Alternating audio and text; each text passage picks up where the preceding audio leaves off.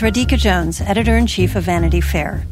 If you enjoy binge-watching the best TV shows and love hearing from the actors and showrunners who make them happen, then subscribe to Vanity Fair. Our Hollywood reporters take you behind the scenes of the year's most anticipated projects, the industry's biggest moves, and the hardest-fought awards races. From The Crown to The Real Housewives, we've got the inside scoop. As a special thank you to our still-watching audience, we're offering 15% off a yearly digital subscription to Vanity Fair. Visit vanityfair.com today and use promo code POD15. That's vanityfair.com, promo code POD15 for 15% off a yearly digital subscription to everything you want.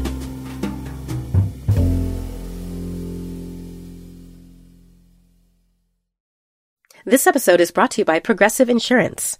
What if comparing car insurance rates was as easy as putting on your favorite podcast? With Progressive, it is. Just visit the Progressive website to quote with all the coverages you want. You'll see Progressive's direct rate, then their tool will provide options from other companies so you can compare. All you need to do is choose the rate and coverage you like. Quote today at Progressive.com to join the over 28 million drivers who trust Progressive. Progressive Casualty Insurance Company and Affiliates. Comparison rates not available in all states or situations. Prices vary based on how you buy.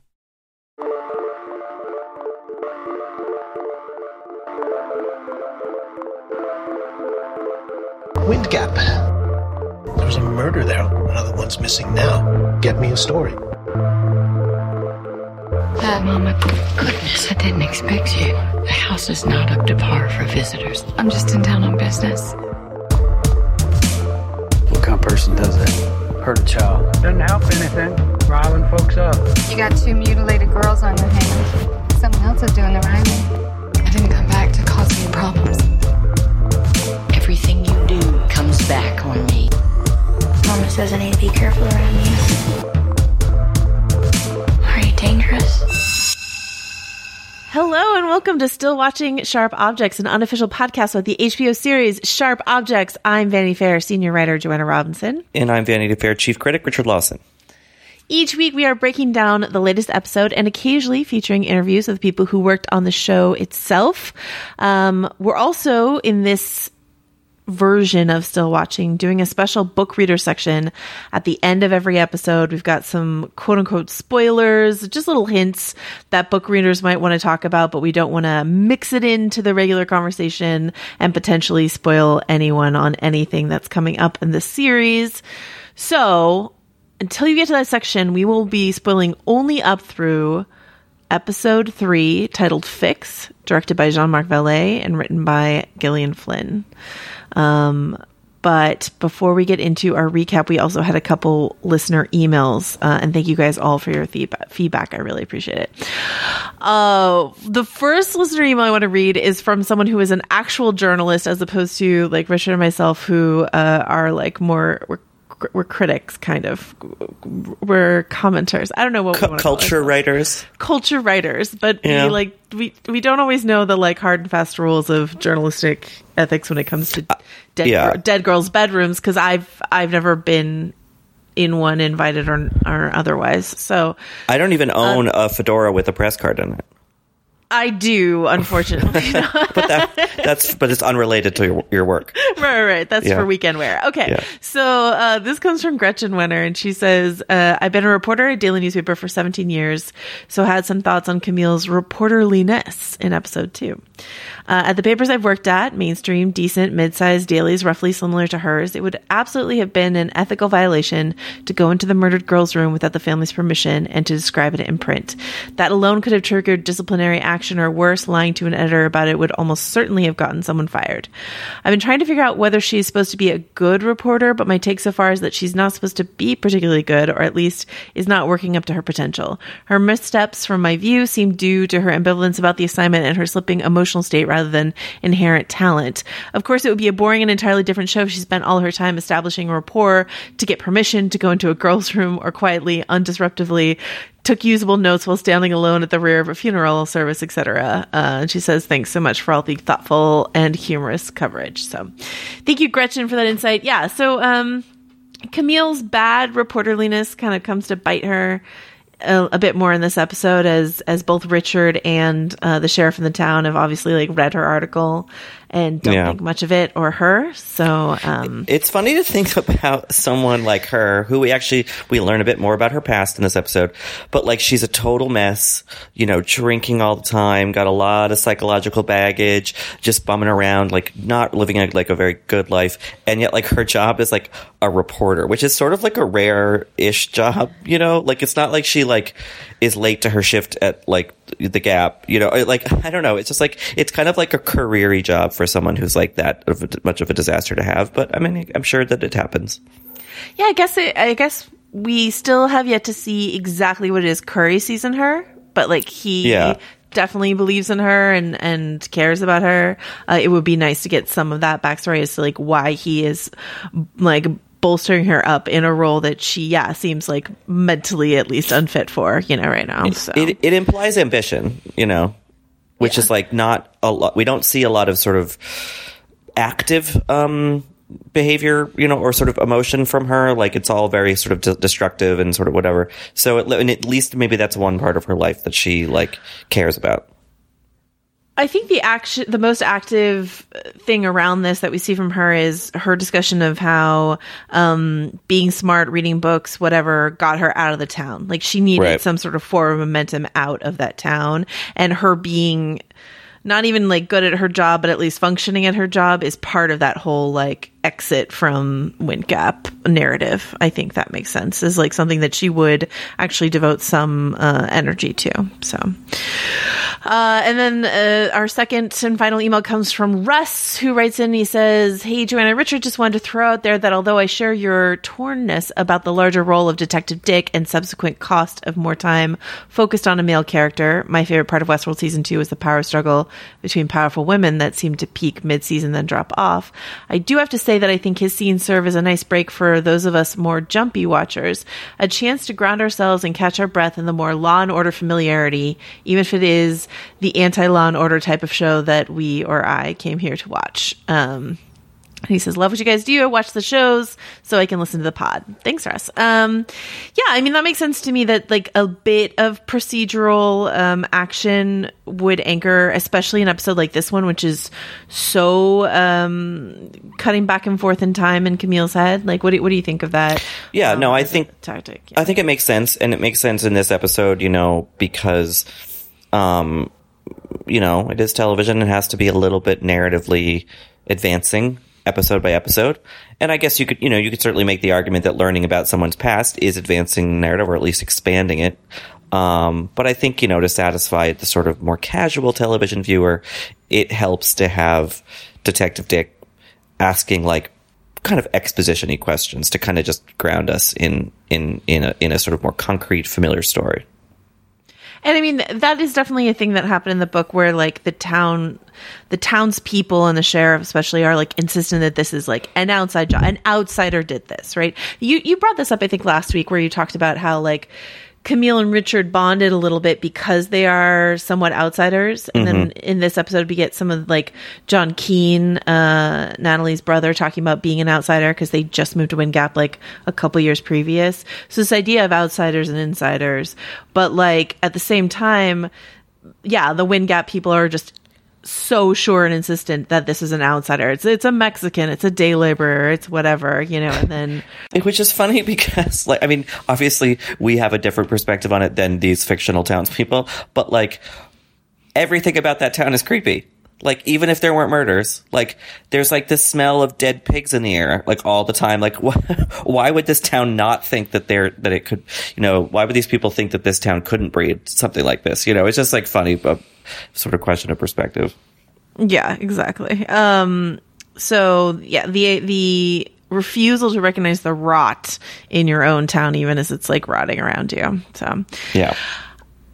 We are going to do something like a little different in our rundown this week. We decided, because of the way the episode jumps back and forth in time, we're going to pull the story of Camille's rehab roommate Alice out and sort of go through that first before we go through the rest of the episode chronologically. We get it in bits and flashes. It's like an incredibly intricate little puzzle that Jean-Marc Vallée has put together due to editing and all sorts of things. But like, I was struck by two moments of the flashing back and forth in particular. One being Camille looking at like the back of Ashley, who's John's girlfriend, like the back of her legs, and then like cutting to like her roommate getting dressed and trying to put a skirt on. Like, she's looking at this girl. This girl wears like a super short romper. Ashley, who's the worst, and I love her, is wearing this super short romper so you can see all of her legs. And obviously, like, Camille can't show off her legs, and her roommate Alice also couldn't show off her thighs because she had cut like all the way down to like right above her knee. So this idea of like the untouched flesh on Ashley and then like cut to Alice trying to cover hers with a long skirt, I thought was particularly good. And then there's this other one where like I wasn't sure how much of this like back and forth flashing was done after the fact in the editing room and how much of it was planned, but there is this one part where Camille is driving around and she's remembering a scene, and you see her like mouth along the line that she says in the past in the present as she's driving the car. And it's just like, I don't know. I imagine Jean-Marc Vallée has to have like a crazy red yarn wall corkboard, like, yeah, to seriously, put these episodes together, you know? Like, and there's some of the stuff in the flashback, like one of the little visual motifs is a very, fuzzy, out of focus, just like you don't really know what you're looking at, like a blot of red approaching maybe a window, and then much later in the episode, you realize that it's Alan like carrying roses to Camille in the rehab facility. And it's just like, it feels like such an arbitrary, strange detail to highlight, but it's visually so interesting. And so the way that he's able to both have little shards that are narratively important and others that are kind of like just stylistic and kind of meld that together and kind of balance it all out is really amazing. I mean, he's a real he's really good at these collage-y kind of things. It's kind of incredible. And I think this episode, because we get the most fleshed out, so to speak, flashback and use of the memory motif, like you really see like how good he is at doing this. Yeah, and he threads that through other things, like the scene of Adora in her garden with the roses, or the dried roses that are in Marion's room. Like, the roses repeat, but you're right that like, and because we also see like flashes of pools of blood also. So like, the roses repeat, but they're also interesting, just as you say, visually, as a sort of like, menacing blot of red coming at you. What is this? Oh, it's Alan with the roses. So, so we learned that Camille had a roommate when she was in a rehab facility that she checked into before she came to Wind Gap. And do we have a sense of when exactly this was? My sense is that it's hard because the timeline is different in the show than it is in the book. But like, my sense is that it's actually pretty soon before this assignment that this happened, because I think this is what a lot of what Curry is talking about in terms of like, this will be good for her. Yeah. She needs this sort of thing. I think her editor's like, she just got out of this facility. Like, this terrible thing happened while she was in the facility. She needs this thing to focus on, sort of thing. But yeah, I like how ambiguous she is when Alice asks her how old she is, and she just goes, older than you. And I'm like, great, that doesn't help my timeline at all. Thanks, Camille. But yeah, so Camille has voluntarily checked herself into a facility. We find out at the end of the episode that like her entrance word that she carves into herself right before she goes in there is the word fix, which gives the title, the episode's title.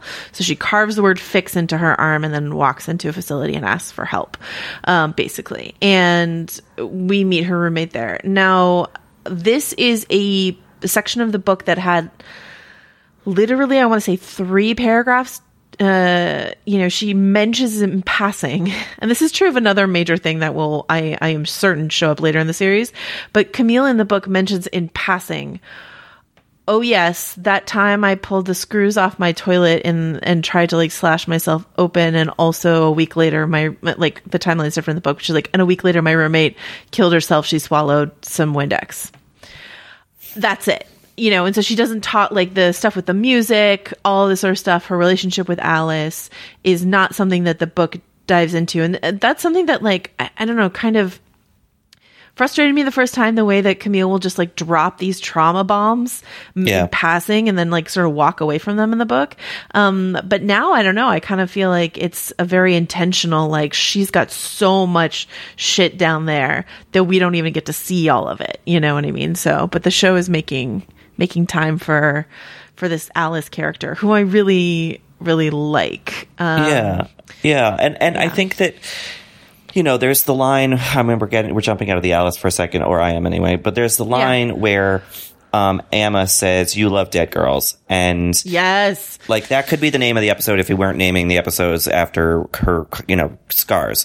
But also like is kind of an indictment of like all of us, you know, because we consume a lot of media, be they books, TV shows, movies about dead girls. And, this is another show about that, but I think that in including the Alice stuff and having it be almost overloaded with dead girls, you start kind of questioning the whole enterprise. You're like, what is this obsession about? What is it really doing to us? And I think that in the form of Camille, we kind of get something of an answer to that. You know, like it corrodes us, and you know, or sort of our view of the world, or you know, it's a kind of self-harm in a way. So I don't know. I just think it's interesting that in sort of, you know, almost overstuffing the show by including, you know, a sort of more developed version of Alice than the book has, it sort of better serves the point and better hones the point. Yeah, that line that Amma says, "You love dead girls," and I was just like, it kind of blew my mind open. And like when she just says like, "My roommate killed herself," like, and I think she's like a cheerleader or something like that. Like, you don't really think about it that much, but when you see Alice and you see her as this sort of like halfway between her young sister Marion, who died, and Amma, there's like cuts in this episode that sort of draw a connection between Amma and Alice. She becomes just part of this spectrum of like these sad, dangerous, tragic, scary girls in Camille's life. And like I love what you say about that, about that's not something that I had thought too deeply about until did you watch The Killing on AMC? Yeah. Mm-hmm. Like when The Killing came out, and they had they basically copied the Twin Peaks, like Who Killed Laura Palmer ad campaign with the young victim of the killing. And that's when I started reading a lot of pieces about like, hey, maybe it doesn't always have to be a teenage girl who's like the center of these stories who's died.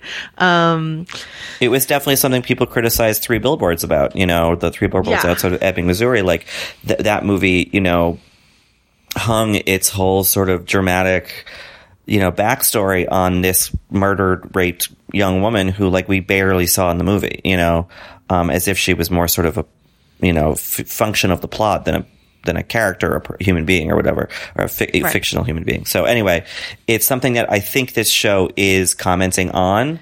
And I think it's something that Gillian Flynn, in terms of her explorations through genre of, you know, aspects of the female experience and feminism and the way that, you know, womanhood exists in a patriarchal sort of violent society.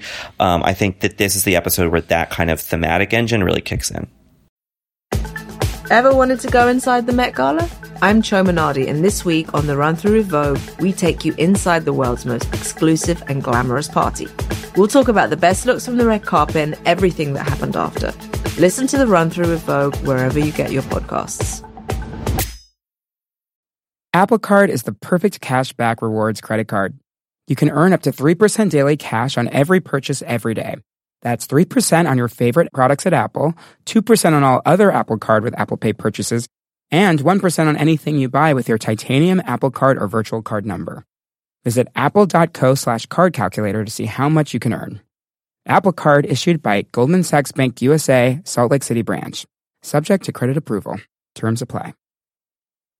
Yeah, so the interesting thing about the Alice storyline is like, I kind of thought they were going to do this just based on the series trailer alone. There was just some shots in the series trailer where I was like, okay, I think we're going to get more of Camille's time in the rehab facility than we did in the book. And then when the show started and we started to see this blonde ghost girl that was not Marion, I was like, ooh, that's probably the roommate. That's interesting that they're sort of, so if you go back, this is not a highly rewatchable show, I imagine, but if you wanted to go back and watch episodes 1 and 2, you'll notice kind of every time she looks at a toilet, she has like a flash of this girl. She had her like in the motel in episode 1.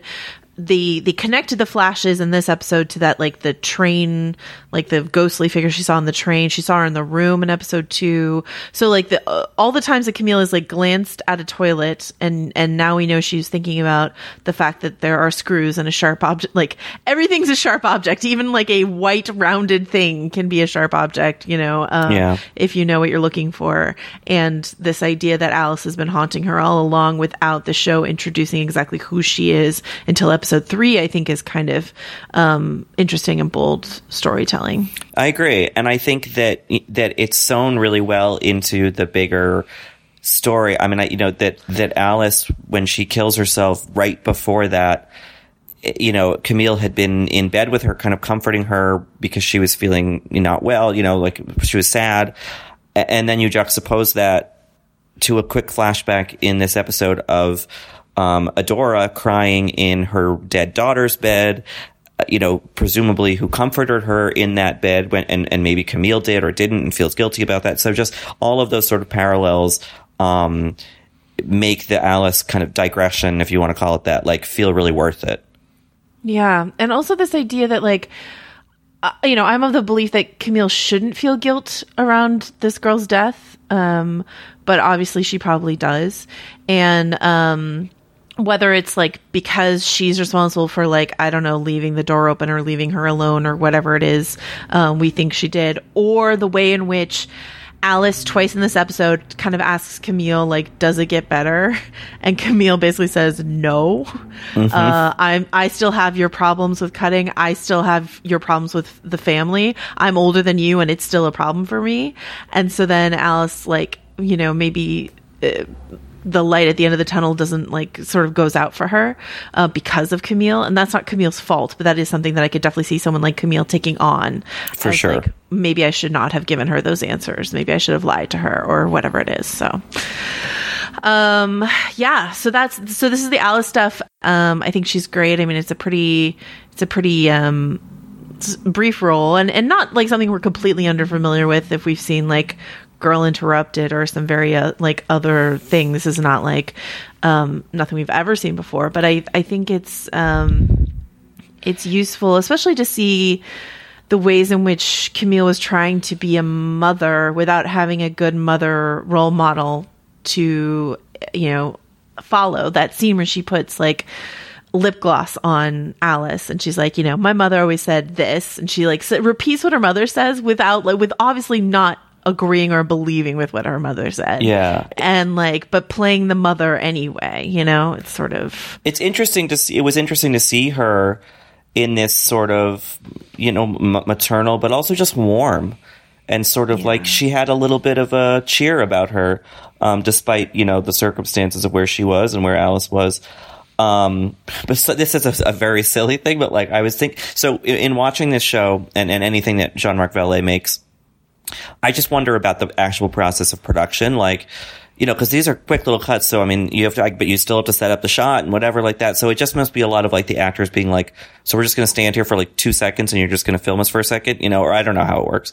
But anyway, I was thinking if they shot this show, in chronological order, it's entirely likely that Sydney Sweeney, who plays Alice, her first day on set was just put this blood in your mouth and stand in this old train caboose. And don't worry, we'll explain it later. Yeah. This is fine. Just stand in the corner of this room. It'll make sense. Yeah. Don't worry about it. Yeah. Just stand right there. Like 2 seconds, I promise. Smear some blood on you. It'll be fine. This is fine. All right. All right. So the other, I would say the other major revelation this episode for me is like a deepening of my appreciation for what Eliza Scanlon is doing as Amma. Yeah. I think we get much more of the dichotomy in this episode, even though we got like the revelation in episode 1 that she's living a dual life. I think this sort of angel devil, like the devilishness of her other side, I think really comes through a lot stronger this episode than it has before. And so let's talk about Amma. Yeah, I mean, I guess we're just going to jump around, but like the scene where Camille's trying to get stuff out of Detective Dick, and the bar closes, and I think the bartender was maybe a little jealous, and that's kind of why he like closed the bar early or whatever. So they go drinking to sit in their car at her old high school hangout spot, and Amma shows up drunk with her, her witch friends, and is all of a sudden just like really cruel and taunting to Camille in a way that she has not been before. And she puts a lollipop in her hair, and her friends are snickering, and it's like this kind of like really dark thing. And there's a great little bit in Amy Adams' performance where there's a second where she registers like a real shock at it, because it's more than she even thought. That, because she knew that Amma was doing, the kind of like angel devil thing, but like this is even something I think that Camille didn't anticipate and thus can't sort of subtly control.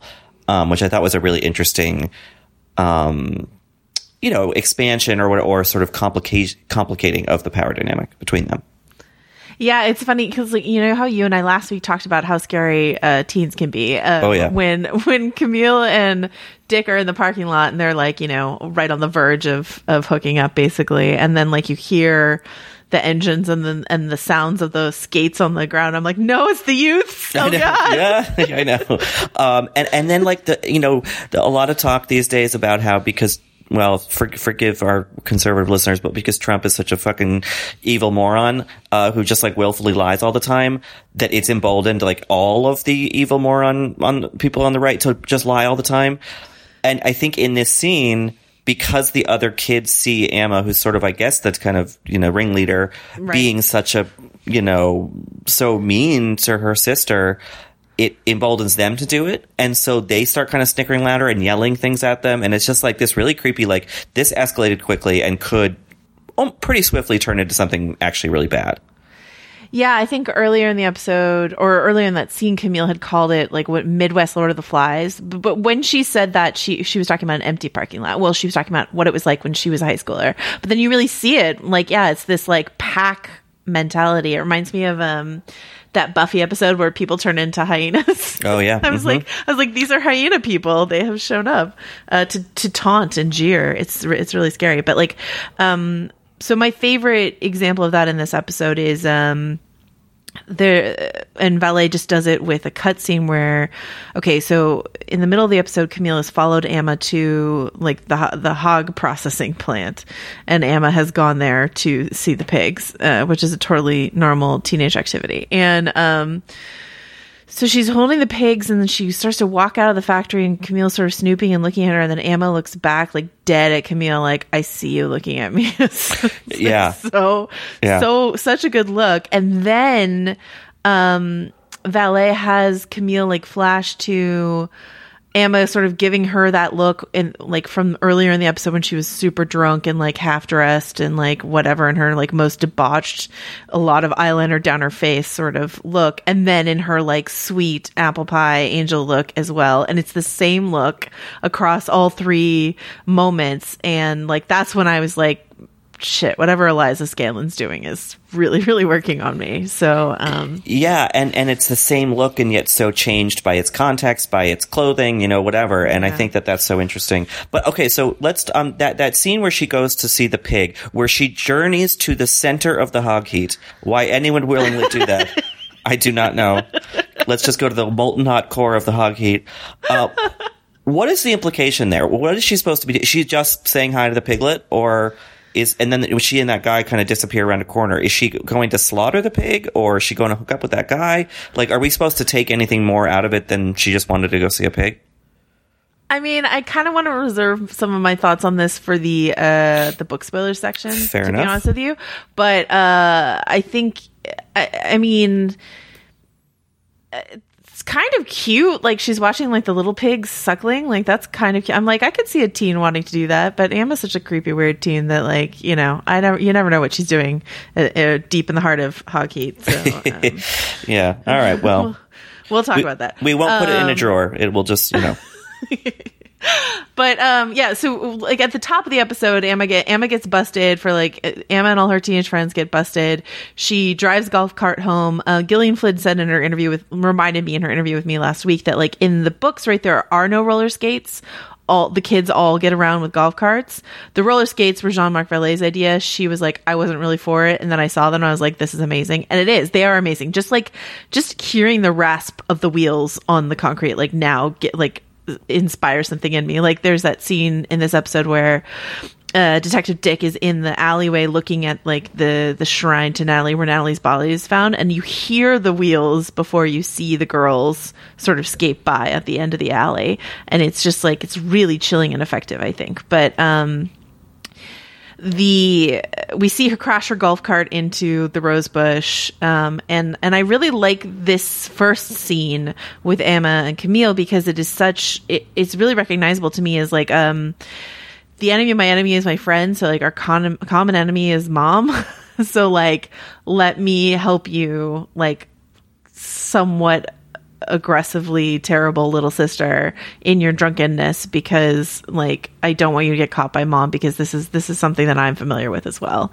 So it's the kind of thing where like even siblings that don't necessarily get along will still kind of like protect them from mom and dad or cover for them or whatever, you know. It's just this kind of like compact that a lot of siblings, not all of course, but many have signed with each other, and I thought I think that combined with the Alice stuff, like it's nice to see not that women have to be nurturing or anything. It's just nice to see another shade of Camille, you know, a bit one that like hints at like maybe the sort of more contented person that could be. And the scene is lit really impressively in Camille's room. There's something that I didn't know about Jean-Marc Vallée until like researching for this show, is that I don't know if only ever, but at least in this show, he only ever uses natural light, right? So a scene is just lit by the lamps that are in the room. And so the scene with Camille and Amma at the beginning is like in semi-darkness and quite red. And so you have this very like, hog-heedy, hellish sort of vibe to it. It's very, I don't know. I just like maybe not like the subtlest thing in the world to be like, here's the demon, here's the devil side of Amma, but like, it's beautifully shot, and the way they're sitting together on the bed and the way their hair looks, I'm like, these are sisters. Like these are definitely sisters, you know? So and the other thing that Gillian Flynn brought up in our conversation last week that I didn't get into, but I was reminded of in this episode, is she brought up the idea of Persephone, which is something that is associated with Amma in the book. But this idea of Persephone as a mythological figure who spends half her time in Hades, in hell, and then half her time on Earth with her mother, or, you know, in Olympus with her mother, like, you know, a girl pulled between these two spots. And it's the foundation. Well, in certain Greek mythology, it's the explanation for the seasons, because her mother controls the weather essentially, and so when her daughter's, you know, out of Hades, then it's spring and summer and it's lovely, and then she goes back and it gets cold. So I like that thing, and I guess I don't know how you would really tease that out in the show without being like really pretentious, but right. Yeah, I mean, I think they might still do. I don't know if they're going to do like the actual Persephone speech later in the season. They might, and I would trust them to figure out a way to do it where it doesn't. We're not rolling our eyes, but like the lead up. I guess just like look for, and it's already there. You're already looking for it, but look for like florals and stuff in the bright sunshine, and then like dark redness in like these other scenes, I think are like sort of the duality that they're setting up here. Yeah. So, and so then we get some of the Alice stuff after that scene, and then we get Dick on the case, trying to convince Sheriff Vickery that it is not Mexicans or truckers who have done this. And then we get the introduction of, or the further introduction of the character who I really did fall in love with this episode, which is Ashley, John Keene's girlfriend, played by Madeline Davenport. What do you think of this new flavor of girl we're meeting in this town? I think that very easily, played by the wrong person, the character could be kind of like a caricature and could be sort of maybe a little even snide about like a very ambitious, not Tracy Flick-esque necessarily, but maybe a cousin of. But I think that Madeline Davenport is so good and very subtle. We'll talk about her bigger scene later, but like there's a moment in that I just feel like really was really like very deft, subtle acting, and so I like her in it, and I think she's the show is increasingly interestingly populated. It's not just the big movie star Patricia Clarkson and one other person. I like that there's we're getting a wider array of people. Yeah, and something that I mentioned to you before we started recording is this interesting, to me at least, addition of A names in the show. Ashley in the book is named Meredith, and Alice in the book doesn't have a name, right? So these A names, Ashley, Alice, to go with Adora and Amma and Anne and Alan, like all these other A names that already exist in the text. And I was saying to you off air that like usually when you see an adaptation, like I think of Game of Thrones. In Game of Thrones, they changed some of the names because they sounded too familiar, like too similar to each other. Like an Asha and an Osha becomes like Osha and Yara because they like you don't want viewers to get confused by things that you can't read. And so like, and that happened in like, in the TV series, The Magicians, they changed Janet to Margot because there were too many J names. Like that's a thing that happens sometimes. And so like the fact that they're adding A names is interesting to me. And I'm trying to figure out what it means, if it means anything. Yeah. So, so then I think it's just trying to create a sort of sense of, I guess they're not all dead, but like all these girls that Camille quote unquote loves, I think it combines them a little bit more into one sort of mass of both, like allure and kind of menace.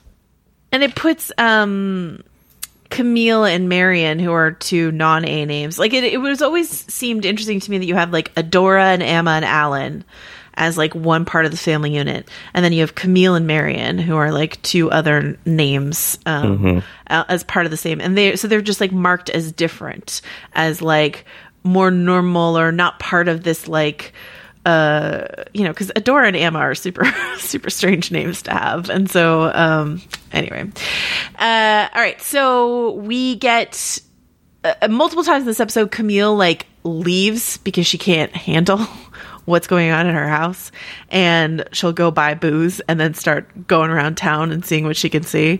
So here we have her sort of encountering Dick in a coffee shop. He doesn't want to give her any, he sort of hides his nose from her, doesn't want to give her any information because he read her story and he thinks it's a piece of crap. And nonetheless, and calls her out for flirting with him, and nonetheless gives her plenty of information, actually. Yeah. So whether that's like deliberate or he's just not as smooth as he thinks he is. But she's also good at playing, sort of like not indicating that she's picking up interesting tidbits that she can actually use. She just sort of sits there and just pretends that like, I'm not getting anything out of him, even though she is. Yeah. And so then she like immediately like throws that back at Vickery, and he has this line where he says, "That boy from Kansas City talks like a woman from Wind Gap." And I'm like, all right. But yeah, so basically like, she's playing both ends against the middle, and still trying to do her thing. Curry had sort of pushed her early in the episode, like, what I want the personal angle, keep pushing for access, blah, blah, blah. So she's trying to do what her dad, Curry, her editor dad, has asked her to do. And meanwhile, like her mom is like sort of trying to make her feel like garbage for doing it. And that's when we get this scene with Bob Nash where like that Adora interrupts and basically like chides Camille out of the house. We find out that Adora had like a personal connection with Anne. And we find out that she'd been tipped off by the police. Yes. So it just further kind of illustrating her, her influence. That she runs this town. It's a really interesting moment. I think Patricia Clarkson plays everything really well, but I think she plays this scene of Adora's power in this scene where like she has no leg to stand on. She is interrupting her daughter, who is a grown-ass adult, doing her job, and Camille is right to push back on her, and still she can't hold her ground against whatever injured self-righteousness Adora is bringing to any scene. So it's pretty amazing. Yeah, and I think that there's also, sort of subtle implications here and there about like, well, if you don't go along with what Adora wants now, what could she do to me later? How much further could she exert that power? I mean, she could certainly get her out of the house, or or make everyone else in town clam up and not speak to her. So I think that she realizes she also has to play something of a game of appeasement if she wants to get anything done. Yeah. So that whole thing happens. As you say, we find out that Vickery is like the one who tipped her off. That's where we got like the pig slaughter, whatever it was, scene, and then we get the second scene with Ashley that you want to talk about, where Ashley has put her cheerleader uniform on despite the fact that school is not in session. So what did you want to talk about specifically in this scene?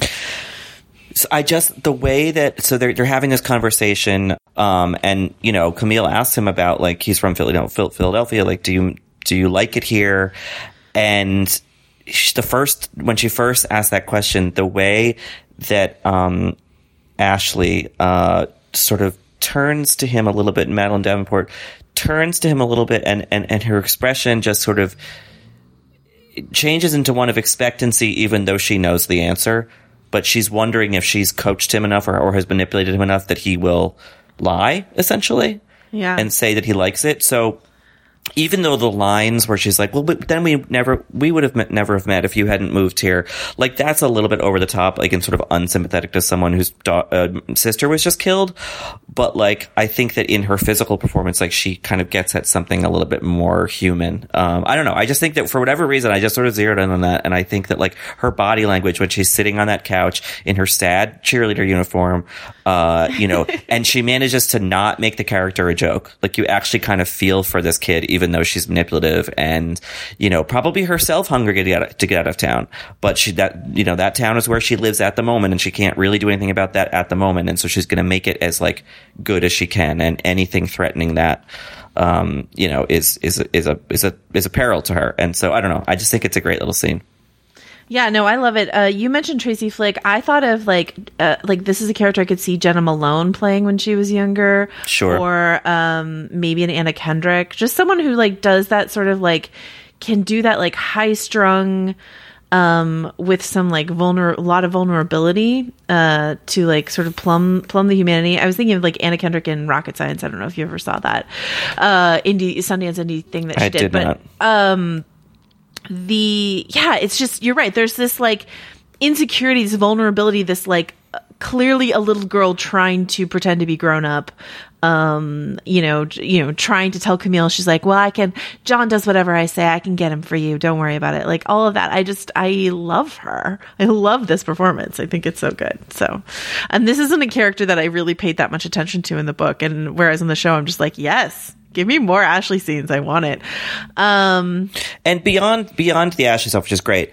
Yeah. It continues this implication that there was something about John's relationship with his sister that not I don't want to say was off, but was intense in a way that like everyone seems to find uncommon and a little bit strange. And I'm not sure because I don't remember in the book, so I'm not sure if I should expect the show to expand on that in any way, or if it's just kind of adding a sort of, extra little mystery or moodiness to the story. Well, they do a similar thing, I think, with Bob in this episode, right? Where he's like, I could talk to my daughter Anne in a way that I can't talk to any of my kids. Heck, I can't even talk to my wife that way. And you're right. I don't like it. Yeah. I don't like it. Like that's straight out of the book. But that's like, I think, for these two men who are suspects to have these, like maybe unhealthy attachments to these young women who died, I think all just, deepens the mystery. Also this idea of outsiderness, which I already mentioned in this episode, but like Bob Nash, I think because of like his socioeconomic standing, is an outsider in his own way. And then John Keane, because he's like A, so sensitive, and B, like, he's a city boy, he's from the city, like is an outsider. And so they get lumped in with the like Mexicans and the truckers that, Vickery keeps bringing up because they're not good old wing gap people, whatever that means. You know? So, all right. So we've got this great shot of Amma like skating on the porch and doing like this skate dance stuff. Once again, I don't know like if maybe Eliza Scanlon was already like a crack skater, but if she had to do some skating training, she did a great job. So and then we get this scene with Adora and Camille that like I wanted to scream in my Volvo about it because like Adora's gardening, she's being such an asshole to Camille, and then she cuts herself, then she goes, "Look what you've done." And I'm like, what? And then when Camille tries to defend herself, Adora says, "Nothing's ever your fault, is it?" And I'm like, what's happening? Is this real? Is this like classic narcissist gaslighting warping of reality shit that just like makes me so infuriated to watch, while also being like really admiring of what Patricia Clarkson's doing here. Totally. So, and this is coming on the heels. She has a good confrontation scene with Amma after the cop tells her that Vickery tells her that she was out, past curfew. And that's like I think really the biggest scene we've had with Patricia Clarkson with Adora where Camille hasn't been present. And so we're getting more of her, you wonder what Patty Clarkson's going to be doing on the show, and they're starting to show us. So that sort of just real mind fuck of a scene, where she's, look what you made, look what you've done. Not even look what you made me do. Look what you have done. Look what you've done. and Camille, sort of, it is not quite petulant high school teenage way, but like there's a hint of it there, where she's like, I'm not the one who, ran into the rose bushes or whatever. And it's true, she's not.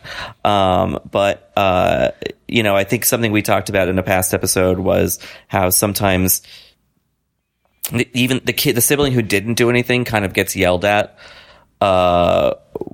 instead, or blamed or whatever, in sort of family situations for various reasons. And I think that clearly Camille is experiencing that, and the sort of oddness of that, having that happen as an adult, where she thought she got out, she lives in the city, she's got a job, whatever, but it still has an impact on her. I think it's like an interesting dynamic that the show is exploring, like what it's like to be the adult child of a parent, and how old systems kind of still are in place. They just kind of are warped and a little bit bent. I don't know. Yeah, you're right. Like that response is like her getting sucked into Adora's reality. Yeah, exactly. Where I'm like, that's not the answer. The answer isn't like, I'm not the one who crashed the golf cart. The answer is like, what are you talking about? You just cut yourself. It has nothing to do with me. Like that's the answer. That's reality. But Camille is sucked into this other thing where, that's such a classic sibling response of like, wasn't me. I wasn't the one who did it. Like that's exactly what it is. So it's frustrating because you want Camille to like keep her grip on reality, but it's hard to like escape the gravitational pull of whatever it is Adora has created, her little dollhouse, that she's created. So, and we get like sort of a surprising aspect of that. Like, so we get, Adora coming to the rehab facility, throwing the roses on the ground. I don't know why. We don't know why. Something has displeased her, and it's up to Alan to put the bouquet back together. And you see the nurse snipping the thorns off. Yeah. Oh. Which is nice. That's probably why, right? Like nice little. I thought that maybe that's why Adora was getting mad, because her roses were being desecrated, but maybe there was a bigger reason. I don't know. No. The thorns make sense. I didn't get that. The Alan of this episode's really interesting. The show is giving him something that the book didn't have space to give him, which is his own frustrations around Adora. And we saw it a bit like with his music, and we saw it a bit like when he put the headphones on in the last episode. But in this episode where he's like trying to offer support, he's like, maybe I should stay with you. And she's like, nope, go back to your room, Alan. Thanks so much. And she says something like, oh, I don't think that's going to be necessary. Or it's some line like that where you're like, what the fuck? Like that's like such a cruel way to say that, like, oh no, please, don't worry about it. Like, no need to go to that kind of trouble, Oh, it's just so like, I don't know. Yeah. And then we get, like Alan turning up his music, all this sort of stuff. That I'll just like zoom through the rest of Alan's stuff in this episode, and he has this interesting like muffled scream thing that he does. And it punctuates almost the very end of the episode. Yeah. So like it has some at least stylistic significance, which is interesting for a sort of tertiary character. And so then we, but I don't know. I just find that Alan stuff, like Henry Czerny, who's this like, who I've just been rewatching the Mission Impossible movies to brace myself for the new one that's coming out, and he's in the first. He has like a pretty significant role in the first Mission Impossible, where he plays kind of this IMF governmental heavy, and he does that a lot. He played a lot of governmental heavies in his day. Nice Canadian Henry Czerny, but like he was in Clear and Present Danger, I believe. That also Miguel Sandoval was in. So little connection there. It's a Clear and Present Danger reunion, but like I love him. I love Alan. I love Alan's white clothing that he wears all the time. That like clearly Adora makes him wear, and I think once again it's another character that like I think is getting beautifully deepened by the treatment in the show. So yeah. And so then we have sort of this like last, I would say, aspect that you and I had already kind of talked about, where like Amma comes in, she wants Camille to go out with her. She wants to talk about John Keane and how John Keane wants to have sex with her, and she wants Camille to come out and play with her, basically. And Camille won't, but she then later does leave the house because she's so overwhelmed with the thoughts about Marion and Alice and all that sort of stuff. So she just needs to get out and get alcohol in her. And then she encounters Dick, and then we have this like Lord of the Flies showdown in the parking lot.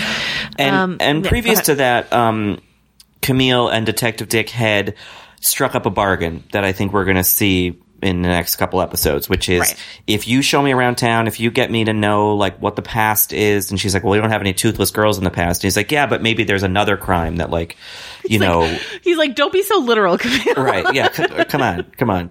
And so then he'll answer 3 questions. So basically they're striking up a more of a bond. He's bending a little bit in her request that he, give her information. And, so, I don't know. It's been fun watching them sort of dance around each other, and they've taken on a new closeness now. I think Messina is great in this role. Yeah. The last 2 things I want to mention before we get to the spoiler section, the Alice stuff, closes out with Camille taking these toilet screws like to her arm, and though we've seen her scars, and though we see her like carve the word fix in herself later, there's nothing quite so violent as this, which is just like knowing that the screws, though they are kind of sharp, they're not really that sharp.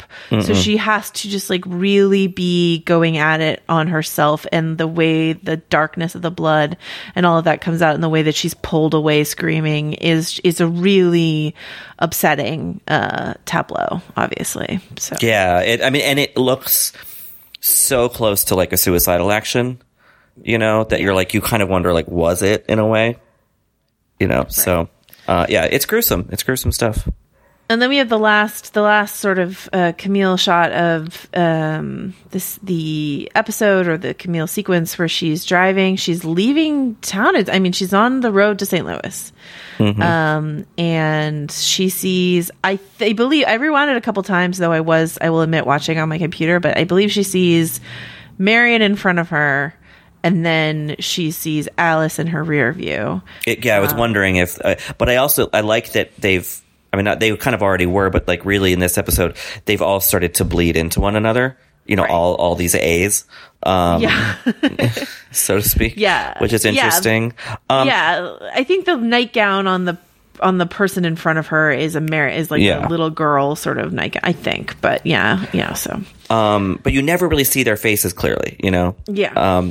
So she's leaving town in reaction to what? The fight with her mother and her fight with Amma. With those the two kind of. Emma's sticking a lollipop in her hair, and she's like, I don't need this, man. I think it's what you were talking about earlier in terms of that small acting choice that Amy Adams makes, where she's just like, I can't control this situation, whatever this is, Yeah. And like Amma keeps leaning on this whole like, aren't we similar? How similar are we? Aren't we similar? And then just like to sort of see this girl who like this younger sister who's like looking for her reflection in Camille be like such a nightmare. Be such a wild nightmare. Probably reminds Camille of some stuff from her teenage years, which we have yet to see.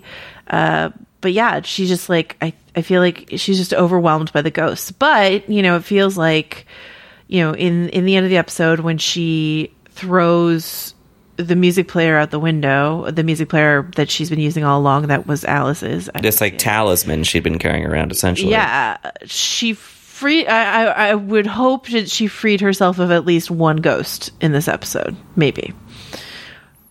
Yeah, or feels like that's what that act should signify. Yeah, freed herself or rid herself of. I think that there's a reason why in the one of the very first scenes of this episode that Amma says the dead girls thing, because that line haunts the whole episode. And I think that maybe she reaches a point in the car where she's like, I don't want to be in love with I don't want to love dead girls, or at least I need to get rid of one of these girls because I can't, function, do my job, etc. She doesn't say any of that, but that could be, the explanation for the tossing the thing out the window. Yeah. I really like that. So that is the end of the episode. We one of the last shots we get is the fix carved on her arm, which, as I said, gives the episode its title. I guess it's up to Alan's record collection now to give us our soundtrack because the iPod's gone. Yeah. All right, Alan, you got it. Let's get ready. Put on your whites and put on your whitest whites. Yeah, DJ Alan. Put your fist in your mouth and scream if you need to, but. The only I know our listeners will have seen a lot more. The only word that I caught in this episode was the St. Louis sign read spiteful before it changed to St. Louis as she was driving out of town. Oh, I didn't notice that. That's funny. But I guess I should be really looking for those. The Easter eggy things. I always forget because I get kind of caught up in the story, even though I watched the episode more than once. No, I watched the episode yesterday, and then I was like, cool, the second time I watch, I'm just going to look for words. And then I just got sucked into the performance again, which I think is, better. It should be a show that, you're captivated by performances and not just looking for words. But if you guys saw more words and want to tell us what we missed, please do. Stillwatchingpod@gmail.com.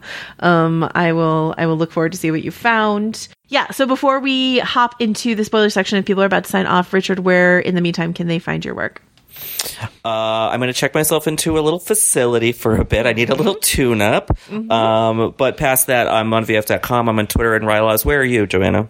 You'll find me deep in the heart of hog heat, watching some pigs do something. Yep. Or on Twitter @Joe Wrote This. All right, so this is where we talk about some spoilers. So the top of this episode, Amma says, my friends would do anything for me. They're my besties, blah, blah, blah. Those of us who read the book knows that includes pulling teeth out of a girl's head and murdering children. So that's what Amma's talking about when she's talking. She's not talking about they would lend me their shoes. She means they would murder for me or with me, I guess. This whole weren't you curious about me thing that Amma says to Camille, I know we talked about this a little bit more broadly in the episode, but I think this idea of Amma really wanting Camille to be as dark as she is, wanting to find that darkness that I don't know that she's entirely comfortable with in someone else. And the best shot she has is someone who grew up in the same house as she did, And so I think that's part of her fascination with Camille is she wants to be let's be murder sisters together, sort of thing is my. And then it becomes clear that Camille's not going to be that person for her, and she gets upset. Right, exactly. And you wouldn't like her when she's angry. You would not. She would stick a lollipop in your hair. The pig farm scene is way creepier in the book, and that is exactly when I knew that Amma was the killer. I don't remember.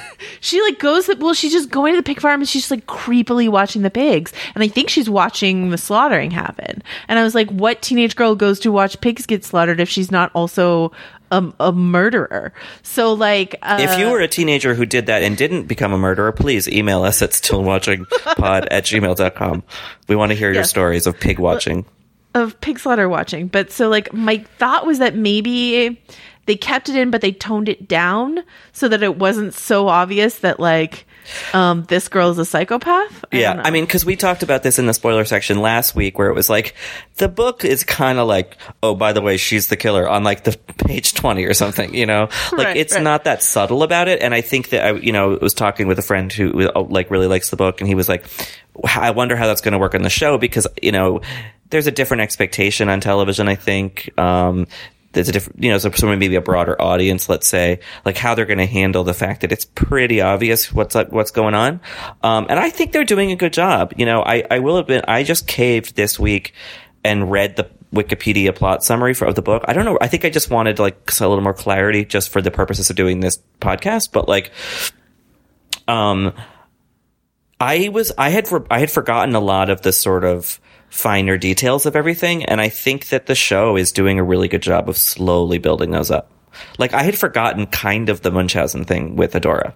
Yeah, and so that's another thing that I want to talk about is like the Adora saying to Vickery, she's like, all these dead girls. And she's like, and with Marion dying, it just feels so personal. Like, it's about me. And like, that's Adora's own like sociopathy generally, but it's also like she killed Marion. And she's like leveraging, because if you're listening to the spoiler section, but you didn't read the book, which I know some of you are, in the book, Adora has killed Marion. It's called Munchausen by proxy, right? Where you make a child, usually a child or someone you're caring for, sick, so that you can help them, and that's like this weird psychosis. And you see and attention for yourself. There was a mommy blogger who was doing it a few years ago. It got arrested and convicted of a murder. She killed her kid and she was, oh please, my kid's so sick, like, thank you for all your thoughts and prayers. And she was the one poisoning him. Yeah, so it's a really fucked up thing that actually does exist. I learned about it in the film The Sixth Sense. With Misha Barton being Munchausen. With Misha Barton, yes. yeah, a little barfy Misha Barton. Misha Barfin. So the idea, and then you see her do it in this episode with Amma, where Amma, we know that Amma's drinking a lot, but also you have that weird shot where like, it's partially to show Alan feeling on the outside, because Alan's like sitting by his records watching Adora and Amma, and Adora is like, combing Amma's hair back, and then Amma says something like, I barfed twice last night, and she's like, oh, I don't like that, and it's like, Amma barfed because she's drinking a lot, but also because her mother's poisoning her. Yeah. So, so there's all that stuff that is in there if you know what you're looking for. Something about this, being reminded of Adora's, her deal, I don't think this is true, but it made me almost wonder if when Camille catches Adora crying in Marion's bed, if like that was like staged a little bit by her. I wouldn't like, put it past oh, her. Look at me and all my sort of tragic grief, all that. And it's like, I don't know. It's funny the way that character is going to deepen as the show goes, and how thus Clarkson's performance is going to. And I'm very excited about it. Yeah, exactly. The murder is revealed in the last chapter, like the very end of the last chapter, and then like mostly handled in an epilogue. And that's what Gillian Flynn does to like reveal her murderer in her book. And that's like, you think it's Adora. I mean, I thought it was Amma because of that pig scene. And then the book ends and it's Adora, and I'm like, okay. No, Adora was sort of a surprise, yeah. Adora was a prime suspect to me as well. Sure, that works for me. And then the book's like, just, when you get to the end of the murder mystery and the detective or the reporter, whatever, has left town and gone back to wherever, and they're like, yes, and then I started putting my life back. Like, that's how much of the book is left, is like the 3 pages of like, and then I put my life back together in this way and that. And in there is the twist. Not only is Amma the killer, but she kills again. She kills like in Chicago. I mean, it's going to be St. Louis, I guess, but like she kills one more time in the final few pages of the book. It's a crazy whirlwind of an ending, and it's going to be so fun on screen. It's going to be really fun. It's gonna be really fun. Yep. All right. Well, that is it, I think. And I guess we'll see what Alan has in store for us music-wise next week. I can't wait. I'm hoping I hope the last shot of this whole show is Alan. I don't care what he's doing. I hope his white clothing is covered in blood. It's Alan and Ashley, not in a romantic way, like driving off in a convertible while like Tina Turner, I Don't Want to Fight Anymore plays, and the camera zooms out. That's what I want. And scene. I love it. All right. We will see you guys next week. All right. Goodbye.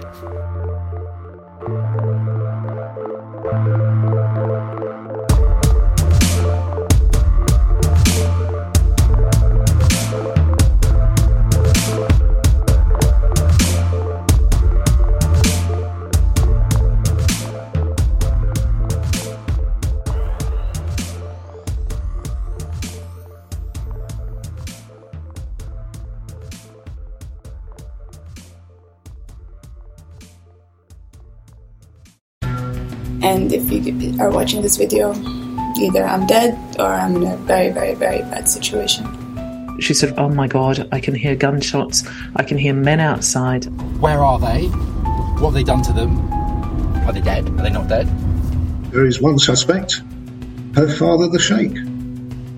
It's Madeline Barron from In the Dark. We've teamed up with our new colleague Heidi Blake at The New Yorker to try to answer a question about one of the richest men in the world, the ruler of Dubai. Why do the women in Sheikh Mohammed's family keep trying to run away? There's 5 policemen outside and 2 policewomen inside the house. So basically I'm a hostage. And he reminded me that Sheikh Mohammed can get me anywhere. Because you're a rich and powerful person, you can effectively break any law you want in our country and get away with it. The Runaway Princesses is available now. Follow In the Dark wherever you get your podcasts.